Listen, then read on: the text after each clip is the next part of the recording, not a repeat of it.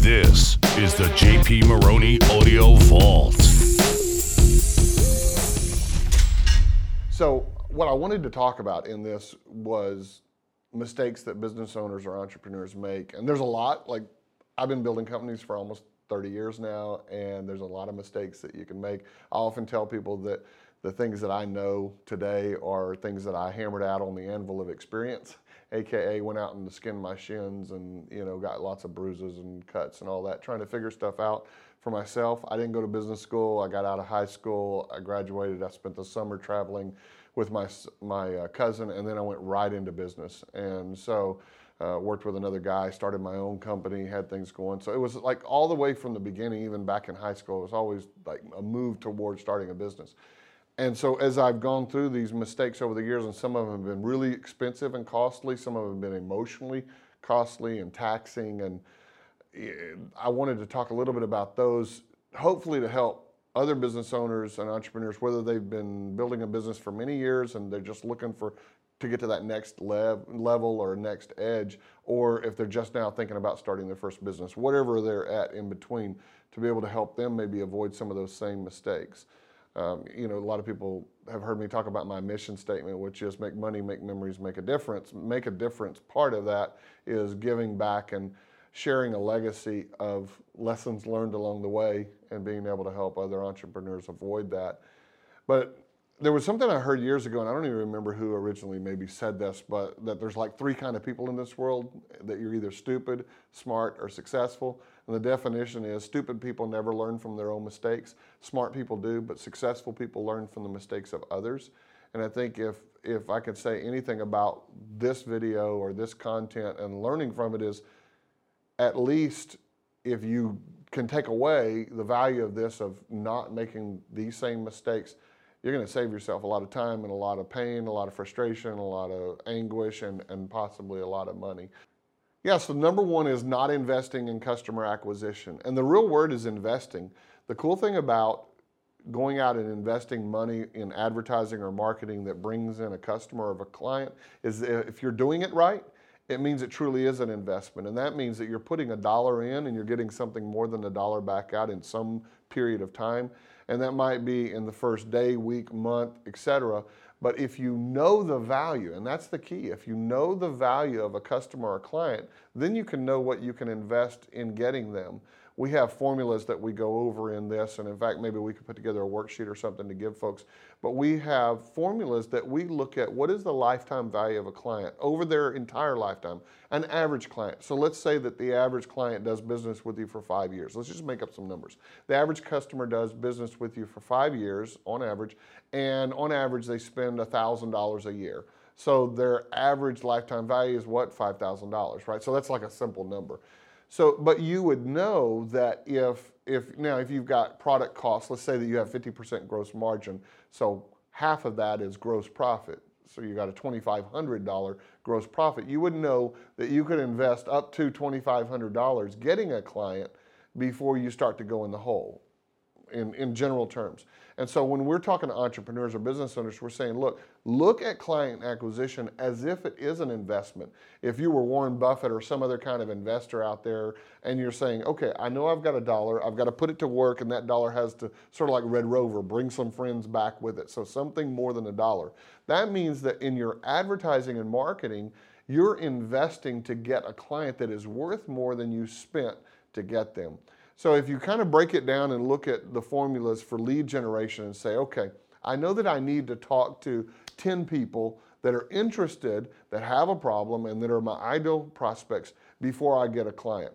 And I know that, let's take that $2,500 scenario. I know that my gross margin on a new client over their lifetime is $2,500. So in theory, I could spend that, but I don't want to. Let's say that I want to try to spend $500 or half of that first year of purchase getting a client. So let's call it $500 is your acceptable CPA, or cost per acquisition of a new client.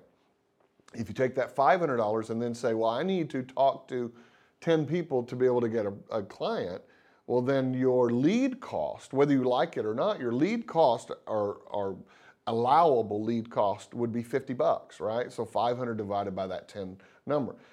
But what that does is it makes you really powerful, because then you can go out there and say, okay, I know I can invest $50 generating a lead. And if I'm advertising in YouTube or Facebook, or if you're coming to a company like Digital Ventures, our arm, the digital marketing arm that generates new customer leads for companies, you know what your numbers are. And you can say, hey, JP, I want to grow the company by 1,000 new clients over the next 90 days or 6 months or whatever your number is. And I know that I can spend $50 for every lead, because I know that I can spend up to $500 acquiring a new client. Well, then that's an investment, because then you know that if I put $50 in, 10 times I've put $500 in, and I've generated $5,000 worth of new sales or business.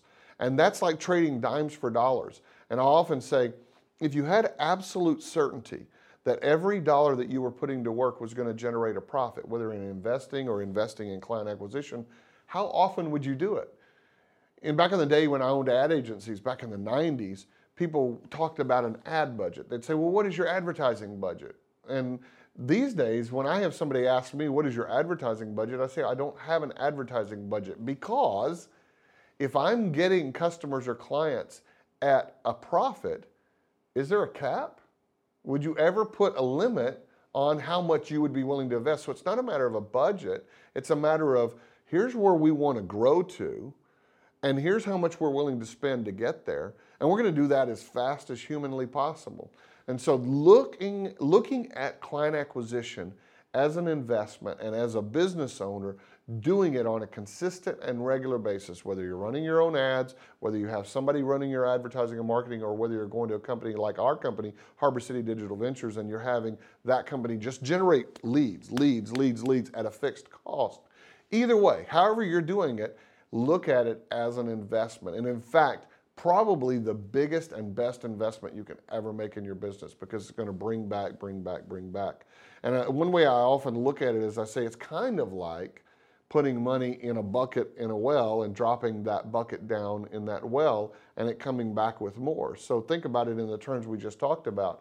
So if it's like a 10-to-1 ratio, if you put $1 in a bucket and dropped it down in the well, and then you pull the bucket back up and there was a $10 bill in there, you go, that was kind of, I wonder if that would happen again. You put $1 in, you drop it down, it comes back up, another $10 bill. Now you're seeing a pattern. How often would you do that, right? And I've had guys say, I'd outsource it, or I'd automate it, right? So I would have somebody else dropping the dollar down and bringing it back, drop it down and bring it back. But however you do that in your business, advertising and marketing, converting those dollars into new business is the best investment that you can make. Now, I see a lot of entrepreneurs obviously that fail at that, and then they go, oh, well, advertising didn't work, or it doesn't work in my industry, or Facebook doesn't work for my industry, or LinkedIn doesn't work for my industry. And you hear that all the time. And the fact is if you have an audience with a pain, and that pain is so frustrating that they're willing to trade dollars in order to get a solution or to fix that pain, and you can reach them, then it'll work. You just have to have the formula right. And that's one of the things, I think it'd be great maybe in a future video for us to break down that whole idea of how do you come up with what is the right number, and then how do you put those dollars, whatever that amount of money is, how do you put those dollars to work in getting new clients? But it certainly is an investment. And one of the biggest mistakes I see entrepreneurs make is looking at advertising and marketing as an expense, not as an investment. And that's the critical key. It's not an expense. An expense is, I got to turn on the lights, and at the end of the day, we're going to turn the lights off, and then at the end of the month, I'm going to pay that bill. That's an expense. An investment is, I'm going to put some dollars in, and those dollars are going to come back with more dollars with them. And that's what advertising and marketing and client acquisition, or investing in client acquisition, is really all about. So the second mistake is starting with a clever idea and not starting with the market or with the market's problem first. I was talking actually with Chief Video Meister, Jesse, here at Harbor City, and he was talking about it. He said, I drive down the road sometimes and I'm looking at like, what were they thinking? At businesses that people are starting, they're popping up everywhere. It's very popular, very, trendy to be an entrepreneur these days. Like there were, I mean, you may not remember this, but like there were times gone by when the word entrepreneur really wasn't thought of as like the thing to do. If you didn't go out and get a degree and get a job and go to work and have a career, you were like considered as really flying risky, right? So entrepreneurship has just in the last maybe decade really come into vogue. And now there are a lot of people. In fact, think about, so Bill Gates abandoned college, right?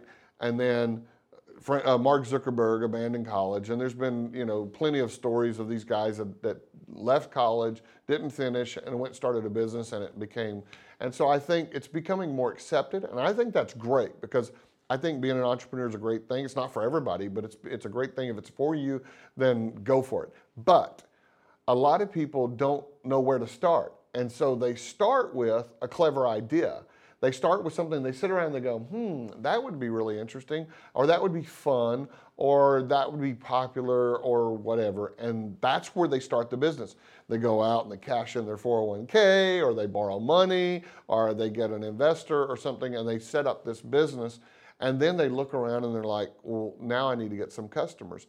And a lot of times, in fact, they've spent all their money creating the product, filing a patent, setting up the structure, hiring people, buying equipment, all these different things, and yet they have no money left for acquiring customers. One of the other mistakes we talked about. But let's say that they finally do get it set up and they have money. Yeah, so they look up and they're trying to figure out where to spend their advertising dollars. And how do you know where to spend your advertising dollars if you haven't started with the market, if you've started with a clever idea? I often liken it to, going out into a field and you decide you're going to get into archery, and you have the bow and you have the arrows, and somebody walks up to you and they said, well, okay, so now what I want you to do is hit the target.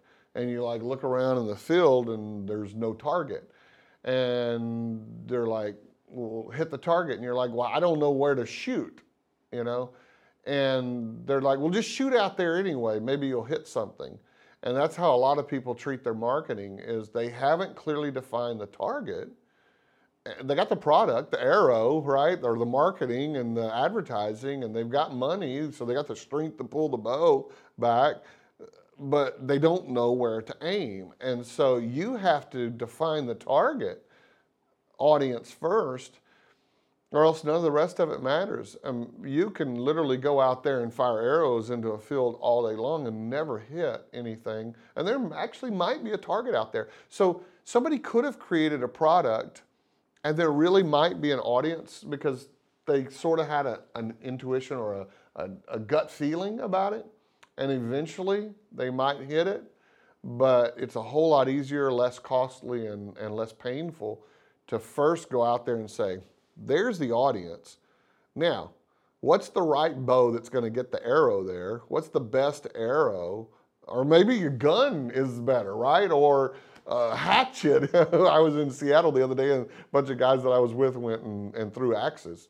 So it's absolutely vital that you at least first figure out the target and figure, and what's crazy is, starting with the idea, you actually may create something that is appealing to you, but has no appeal to the market. That, could actually not be something that the market wants. I often say, never create a product or service that people don't want to buy. Figure out what they want to buy, what the solution is first. And, a lot of times, the most successful products and services are things that are really mundane. I remember one of the wealthiest families down in a South Florida town.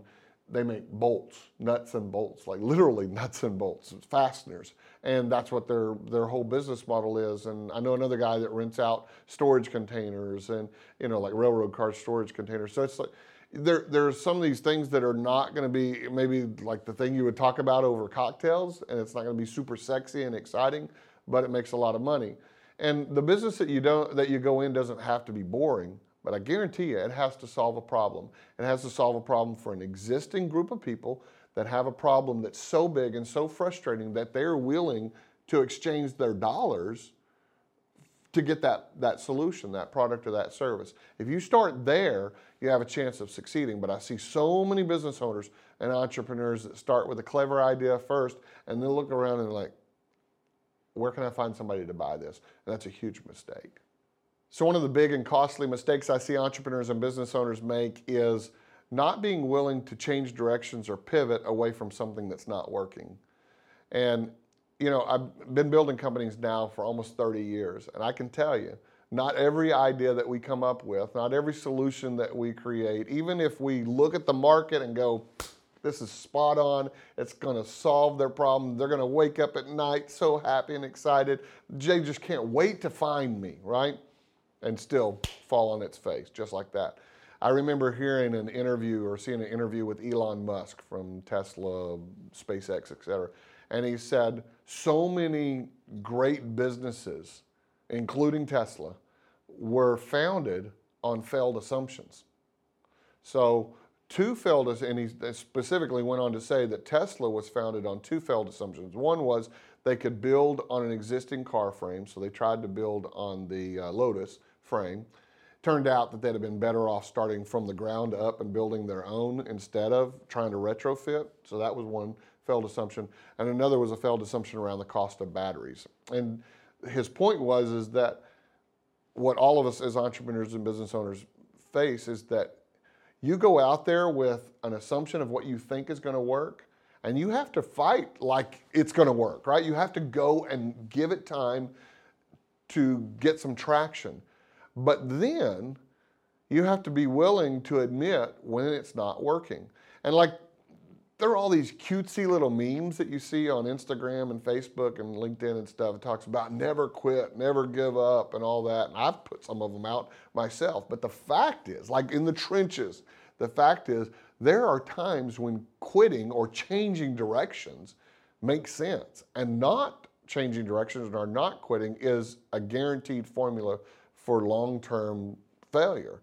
And so you have to be willing to pivot. Sometimes it can be really soft, simple, easy pivots like, okay, we were going after this group of people and we were going after this age group of men and women, and we realized as we got into it that only women were the ones that were making the ultimate decisions about this product or service. So we need to put all of our marketing and ad dollars towards the female audience. So that can be a soft pivot, but there can be times when you go out and you create a product and a service and you think that it's right and you do all the things right, all the marketing, and you create the messaging and everything, and you're targeting and you're going after them, and they're just not responding. And so there are some things, I guess we could talk about that at some point, that you can do to mitigate against that risk. In other words, don't build the Empire State Building before you figure out if anybody wants to rent an office in it. So don't go all in. Try to find ways to figure out if somebody will give you $1, buy that product or make a commitment to it or something like that. So there's some things that you can do. I think we should deep dive into that at some point.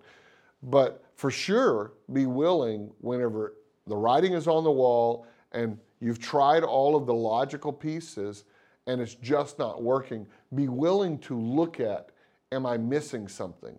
Is there a different direction? Is there a slight shift? I've heard people talk about the analogy of, if you're going to the moon and you're just off by 1 or 2 degrees or whatever, you just completely miss it by the time you get there. And so in business, it can be like that. You have to constantly be willing to adjust and make changes. And those who aren't, they're the road is littered with them up and down the road of entrepreneurship, is that they weren't willing to shift, to adapt. And a lot of times it's our ego. We're afraid of being embarrassed because we went and told everybody that this was the greatest thing since sliced bread. And now we got to admit to ourselves and admit to others that, okay, my assumption was wrong. I got to make some changes. I got to adjust. Being willing to do that is one of the traits of great entrepreneurs, and not being willing to make those shifts is a surefire way to fail. Another big costly mistake I see entrepreneurs or business owners making is not speaking your market's language. So you can get a lot of things right. You can produce a great product, a great solution to a problem. You can think about the market first, start with their pain, work your way backward, do all that stuff right.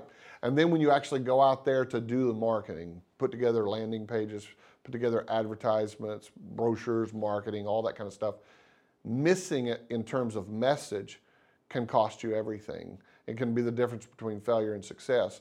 And we'll talk about, in fact, I think a good add-on to that is thinking about testing in terms of messages. But let's back up just a little bit. This is a principle that I learned years ago. It's that good marketing enters the conversation going on in the mind of the prospect. So what does that mean? It means you have to know what your market's thinking in order to craft a marketing message that will resonate with them. So a lot of us have made the mistake of thinking that we're the market. As entrepreneurs, sometimes we are the market. We created a product or service around our own problems and then discovered that other people wanted to buy it. That's different. But if your audience, your true buyer, is not you, and you've done your job of creating a profile of who they are, what the problems, frustrations are, etc., then you also need to know, how do they articulate that problem to themselves? What is it that they say to themselves about that? What do they tell other people about that problem or frustration? What words do they use? Because when you can get that and then put that into your marketing, you become so much more powerful. Like one of the cool little tricks I've used, I do lots of webinars, and whenever I have people register for a webinar, a lot of times I'll put a little extra field there and I'll say, what are your toughest, most burning questions about, and then whatever the topic is. So if I were doing a webinar, let's say on increasing your sales in your business, I would say, what is your biggest, most burning question about how to increase sales in your business? And they might say, how to get sales, how to get quality salespeople, or how to get